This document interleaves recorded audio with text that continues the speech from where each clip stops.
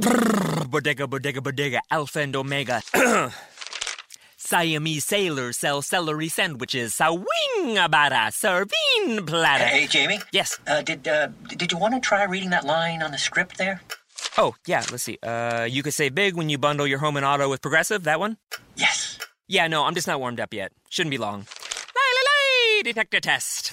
Bundle your home and auto with Progressive today. The marmot mangled my mushy pork pancake. Progressive Casualty Insurance Company and affiliates.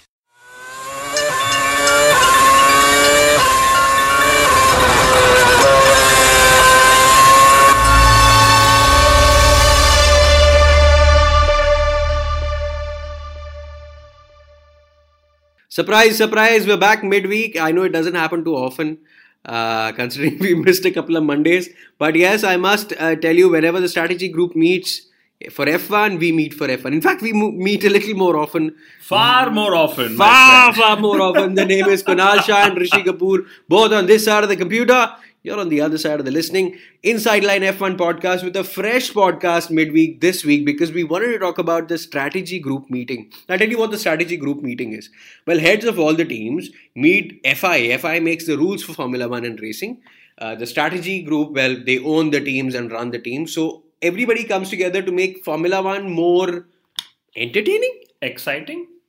overtake friendly. I don't know what they do. They probably enjoy the coffee and they decide when to meet next. And the only thing they've agreed upon yet is to ban a change in helmet design. Thank God. Not something which is very significant to racing, but still, well, if they agree on something, it's a great hurrah because they've reached the first clause in the agreement. Some teams are very unhappy with the meeting. Some teams are very happy with the meeting. What is the common thing that has come out of the meeting? Well, I, for starters, am extremely unhappy with the composition of the group itself because they have the top 5 teams, the guys who get paid to race in Formula 1. Yes. And then the next best team, in this case being Force India. Yes. Okay, so there are 6 seats which are occupied by the teams, then 6 seats by the FIA and 6 seats by the FOM. So these 18 people come together and vote on how to make the sport better. Now the funny part here is A, the teams are not fully represented, and B, nobody has spoken to the fans on what the fan actually wants from the sport. What does a fan want? Fan wants overtaking. Fan wants fast cars. Fan wants, controversies to a certain extent. Yeah. And simple technology terms. I mean, today you have KERS and ERS and DRS and so many other things, you get confused. Yes. MGUK, MGUA. They sound like universities. So, the problem still remains, are the tires going to be conserved? Because Pirelli said, if we have to supply so many tires, if they get to choose tires, we don't know if we can do that. Michelin said, okay, we'll do it, no problem, we got the money. You know, I don't know, Rishi, because at the end of the day, the one thing the strategy group has agreed upon, is that A, we need tires to go racing, and B, we need wider rear tires, which is good in my view because that will help cars to go quicker.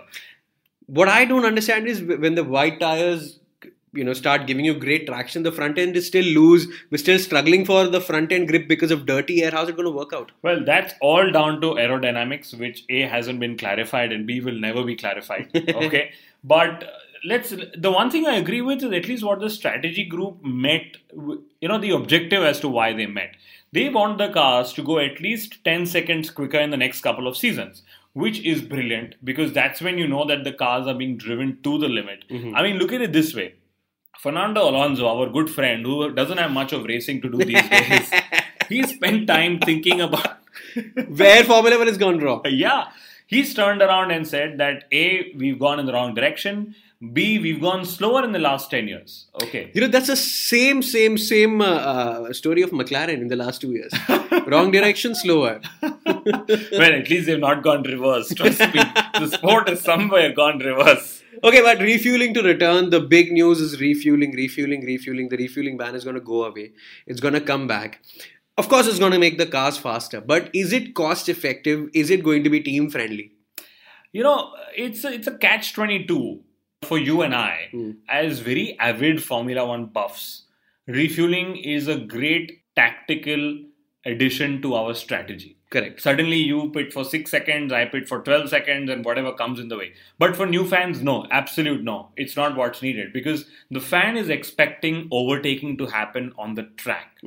Here, what happens is because somebody's taken more fuel, he'll drive slow and he'll overtake in the pits. Okay. We anyways have overtaking based on tire strategy right now. Correct. So I'm not for refueling. Refueling being banned and the fact that all the teams were on the same fuel load was the only unifying and common factor in Formula 1 right now, which is suddenly gone away. Absolutely. And to add to that, the unsafe measures that come along the way. The fires that come along the way. Absolutely. And, given all the technology still, we saw what happened to Massa and his team in Singapore and what's happened to Jos Verstappen before and so many other drivers. Of course, they've come out unscathed. But why do you want to make the sport daredevilry by adding refueling to the whole situation? Okay, the whole situation is also not answering how we're going to, get cars close to each other. Because when the cars come close to each other, the front end of the car, the car that is trailing in the slipstream, suddenly doesn't have the front end grip. The tires are getting dirty, etc., etc. That is still to be addressed. Good point, because that, to me, the mechanical grip is most crucial, Rishi, to make sure that we have entertaining action on track. But every change that we talk about is a technical change, is a regulation change, is a rules change. None of this actually makes the sport more popular. Yes, absolutely. What we need is marketing-driven changes. Okay. Yes, a marketer could argue with me that, if the product is not proper, how can you go ahead and market the product? But hey, guess what? The product of Formula 1 has never been proper. We see rule changes every 4 to 5 years. Has there been any focus on getting it back in the driver's hand with reducing those 22 buttons on the steering wheel and actually going on pure gut feel that if I have the grip, I will go for the overtaking move? I wish they do that. I don't think that was discussed, or at least that's not public. But what is becoming public, again, which is very, very, very disturbing, is the whole concept of customer cars, is the whole concept of bringing a third car in, etc., which to me is where the future of Formula 1 lies or does not lie. Quick instruction now, Kunal. What is a customer car and what is a constructor's car? Okay. Very clearly put, a customer car is where you purchase technology from a manufacturer team. For example, if I'm Lotus and if I don't have the money to make my own car, so I'll buy the chassis from McLaren, I'll buy the gearbox from McLaren, I'll take the engine, I'll put it all together. All I need is some aerodynamics on the car. Yes, absolutely. So that becomes a customer car. Basis today's regulations, there are limits to what a team can purchase. Okay, which is why a Lotus buys a Mercedes engine. Okay, but going forward, you could actually buy the entire car, what we used to call a rolling chassis in the earlier years. Correct. From a manufacturer. But Kunal, doesn't that makes things easy? I don't have an engine, I have some limited money, I just buy an engine from someone else, put it in my car and go racing. It makes a lot of sense financially. Competitiveness wise, I don't know how good a solution this is. Because Williams has already complained this year that they don't know if they have the exact same engine as Mercedes. But so the same thing could happen then as well, that a customer team could end up purchasing technology but not get the latest technology. In which case they may not be able to compete with the team that they purchase from. Okay. And to me, that's what is a bit of a problem. I mean, you and I remember Jordan for its daredevilry. Force India has got podiums and, has got pole positions on their own might. Lotus still a few years back were winning despite their financial troubles. This is all merit-based. This is because they were building the entire car by themselves. Now, suddenly you tell them that, hey, because you can't afford building a car by yourselves, you buy a car somebody else has built, is somewhere taking away their competitiveness as well. So I don't understand what the strategy group is doing. They're just trying to make the top 5 happy. And they're also giving a message that if you have the money to run in F1, you only run in F1. If you don't have the money, then, you'll be an uncompetitive car. You'll be competing with 4 other lower teams and you'll be having a championship of your own, which nobody cares about. Yeah, I personally am very upset with the way the strategy group has handled the current situation. So they were actually going to meet to understand how to bring down costs, which hasn't happened. Bringing back refueling only adds to the cost. They were going to meet to understand how to distribute income more equally, which nobody spoke about. Correct. Okay. Here, in fact, they've turned around and said that, hey, if one of you drops off the grid, a Ferrari or a Mercedes or a Red Bull will run a third car, which will make up for the loss of, cars on the grid. So they basically tried to make themselves very important and make the midfield teams less important. The second thing they said is, hey, if you still want to be on the grid, you can choose to be a constructor and bleed money like you're currently doing. Or the only way out is you buy out a customer chassis from me. So it's basically not respecting all the efforts a Sauber has put in all these years to become who they are. I mean, today they are as legendary as probably a Williams. They may not have won as much, but they've been around for as long. But somebody who's been around for very long and he's got a big mouth, much bigger than ours actually, is Eddie Irvine, and he's made a very valid point here, okay? And I really respect the guy for what he said. It's kind of funny, but he said, it's quite simple. When I go fishing, I don't like getting 300 fishes in a day. That's not going to be entertaining. If I get that one good fish in a day, one full day of fishing, I'm going to be very happy and excited about it. He's tried equating this to overtaking in Formula 1. If it comes in too easy, which means it's not worth it. It's not because it's difficult, it comes in once in a while. Correct. So it's all right if you don't have a lot of overtaking versus this DRS and the curves and the urge, which is artificial. I'm going to ask you a question, and I know what the answer is, and I know what you're going to say. But what comes to your mind when I say the words Hakkinen, Zonta, and Schumacher? Oh God. Yes, exactly. That's enough for a Formula 1 fan.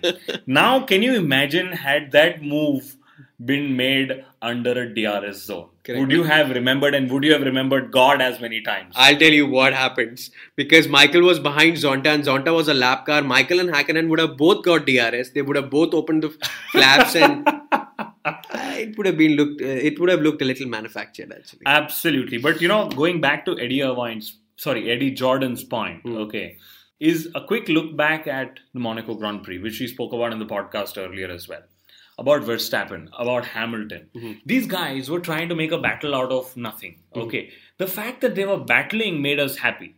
So even to a Formula 1 fan, as long as we are able to promise battles to them, they are okay if it doesn't yield in an overtake. Because even a good defense is fun to watch. Yes, and if you're on the edge of your seat all the time and if the overtaking doesn't happen, you are enjoying it for longer. Even more. Which happens in MotoGP all the time, and that's why it's very entertaining. It doesn't need so many rule changes. Absolutely. So all the strategy group has done is they've given you and me more dope to make fun of them and the sport. And that's why we may make an extra podcast midweek.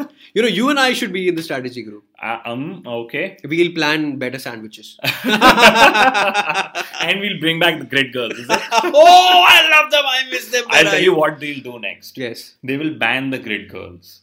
Then when the viewership of the sport declines further, they'll bring back the grid girls to try and resurrect the sport's viewership. You do understand when the grid girls are banned, you and I get new jobs. Let's make CVs in bikinis. Alright, Kunal Shah, Rishi Kapoor are now bowing out of this podcast. We have a lot of stuff to talk about pre-Canada.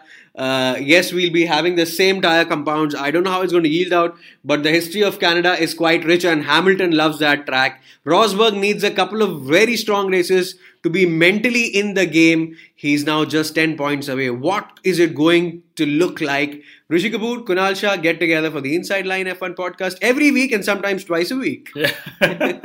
Man laughs.